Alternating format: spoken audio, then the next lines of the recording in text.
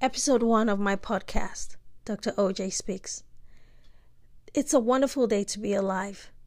It's a wonderful time to be alive. But I do know that, as wonderful as the times are, there has been a lot of pain in this season.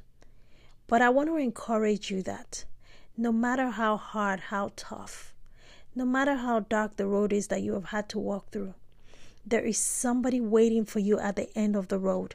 There is somebody waiting for you on the other side of the mountain, waiting to reap the harvest of your pain.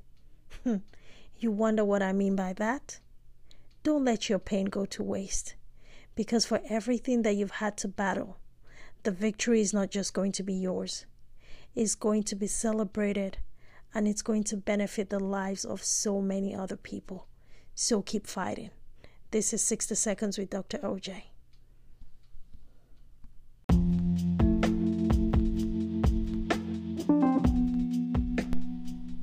Part 2 of episode 1. There's a harvest in your pain.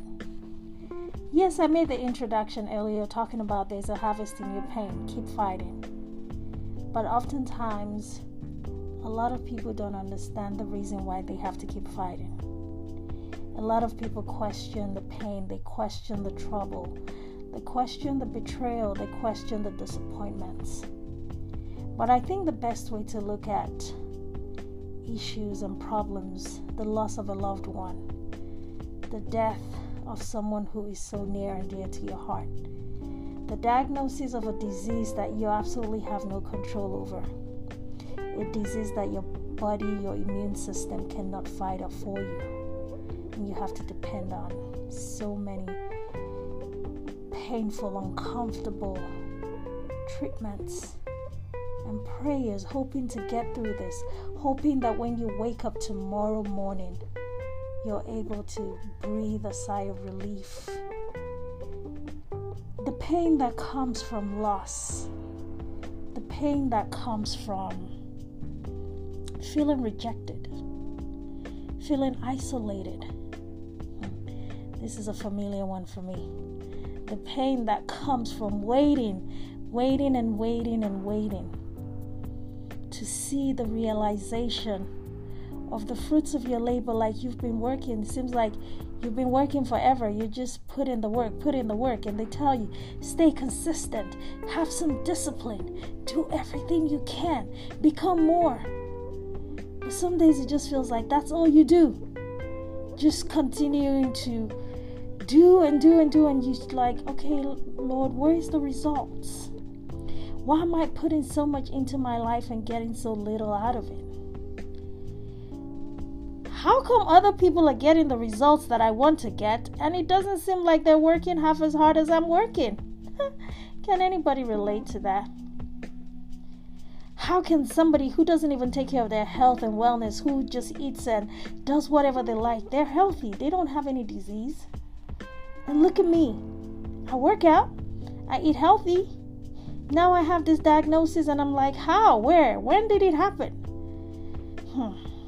How can a 32-year-old young lady full of promise and life suddenly just having these big dreams and hopes, and she's snatched out of this world by a drunk driver, and the family is left to pick up the pieces, and they can't even explain why? She wasn't the one drinking. All she was doing was minding her business and just driving carefully, and somebody just comes out of their own foolishness, and that's the end. How do you explain those types of pain? How do you even begin to justify it? You know, it's been a tough year for everybody. For everybody, I believe it's been a tough year. It's a tough season. But one thing I choose to believe, one thing I choose to see every single day I get to open my eyes and I get to take that breath in is, I am still here. I am part of the remnant. I get to live another day. COVID-19 didn't take me out. Financial troubles has not crippled my business. I get to look on the bright side every day. I get to look in the eyes of my children and say, wow, my My children are healthy, they're strong, they're loving, they're kind, they're obedient. I'm not running around trying to figure out some solutions to some problems. Do I have problems of my own? Of course I do. Where do I begin? So many things that I thought would work out for me didn't quite pan out the way I thought it would. The success I thought I would have by this age that I'm at isn't quite what it looks like. But one thing I've learned, guys, it's always a matter of perspective. It's always a matter of how do I choose to view my life? What is the big picture that I have in front of me? I said a prayer a couple of years ago. I think it's about 10 years now. And I was down and out, and I was in my living room holding my 9-month-old baby, then my first son, and I said, God, I just want my life to count for more. I was in a place of pain. I felt deserted. I felt nobody was coming to my rescue. I felt irrelevant. I felt overlooked. And I knew I had so much in me to offer the world. I knew how talented I was. I knew how creative I was. I knew all the ambition that I have in my heart. I knew so many things about myself that I felt like if only the world would know all of these things about me, maybe they would begin to see the value that I had to offer. And I prayed to God. I said, God, I want my life to count for more. I just want my life to count for more. It has to count for more than just all of these things that I see. And those prayers that you say in those moments when you're in such pain and your heart is just crying out. Those are prayers that really connect to heaven. Little did I know that heaven heard my cry. And it didn't get better. Trust me. Everything that could go worse, and even worse than worse, has happened over the years. But talking today and just sharing this story and looking at so many other examples that I've shared in this podcast so far, the lives of my friends and loved ones, people battling cancer, friends who have lost loved ones to unexplainable circumstances, and also looking at my life, I realized that over the years, my life really has counted for more than just myself. Because after saying that prayer, I developed a desire to just impact lives, whether it was through my business, whether it was through anything that I was doing. I pursued with so much passion. I did it with so much heart, and I have kept doing it since that day. And having this topic to say there's a harvest in your pain, now I can share my story. Now I can talk to people and they listen. Now it seems like everything is coming full circle for me. And now I can see, and that's why this topic is so personal to me.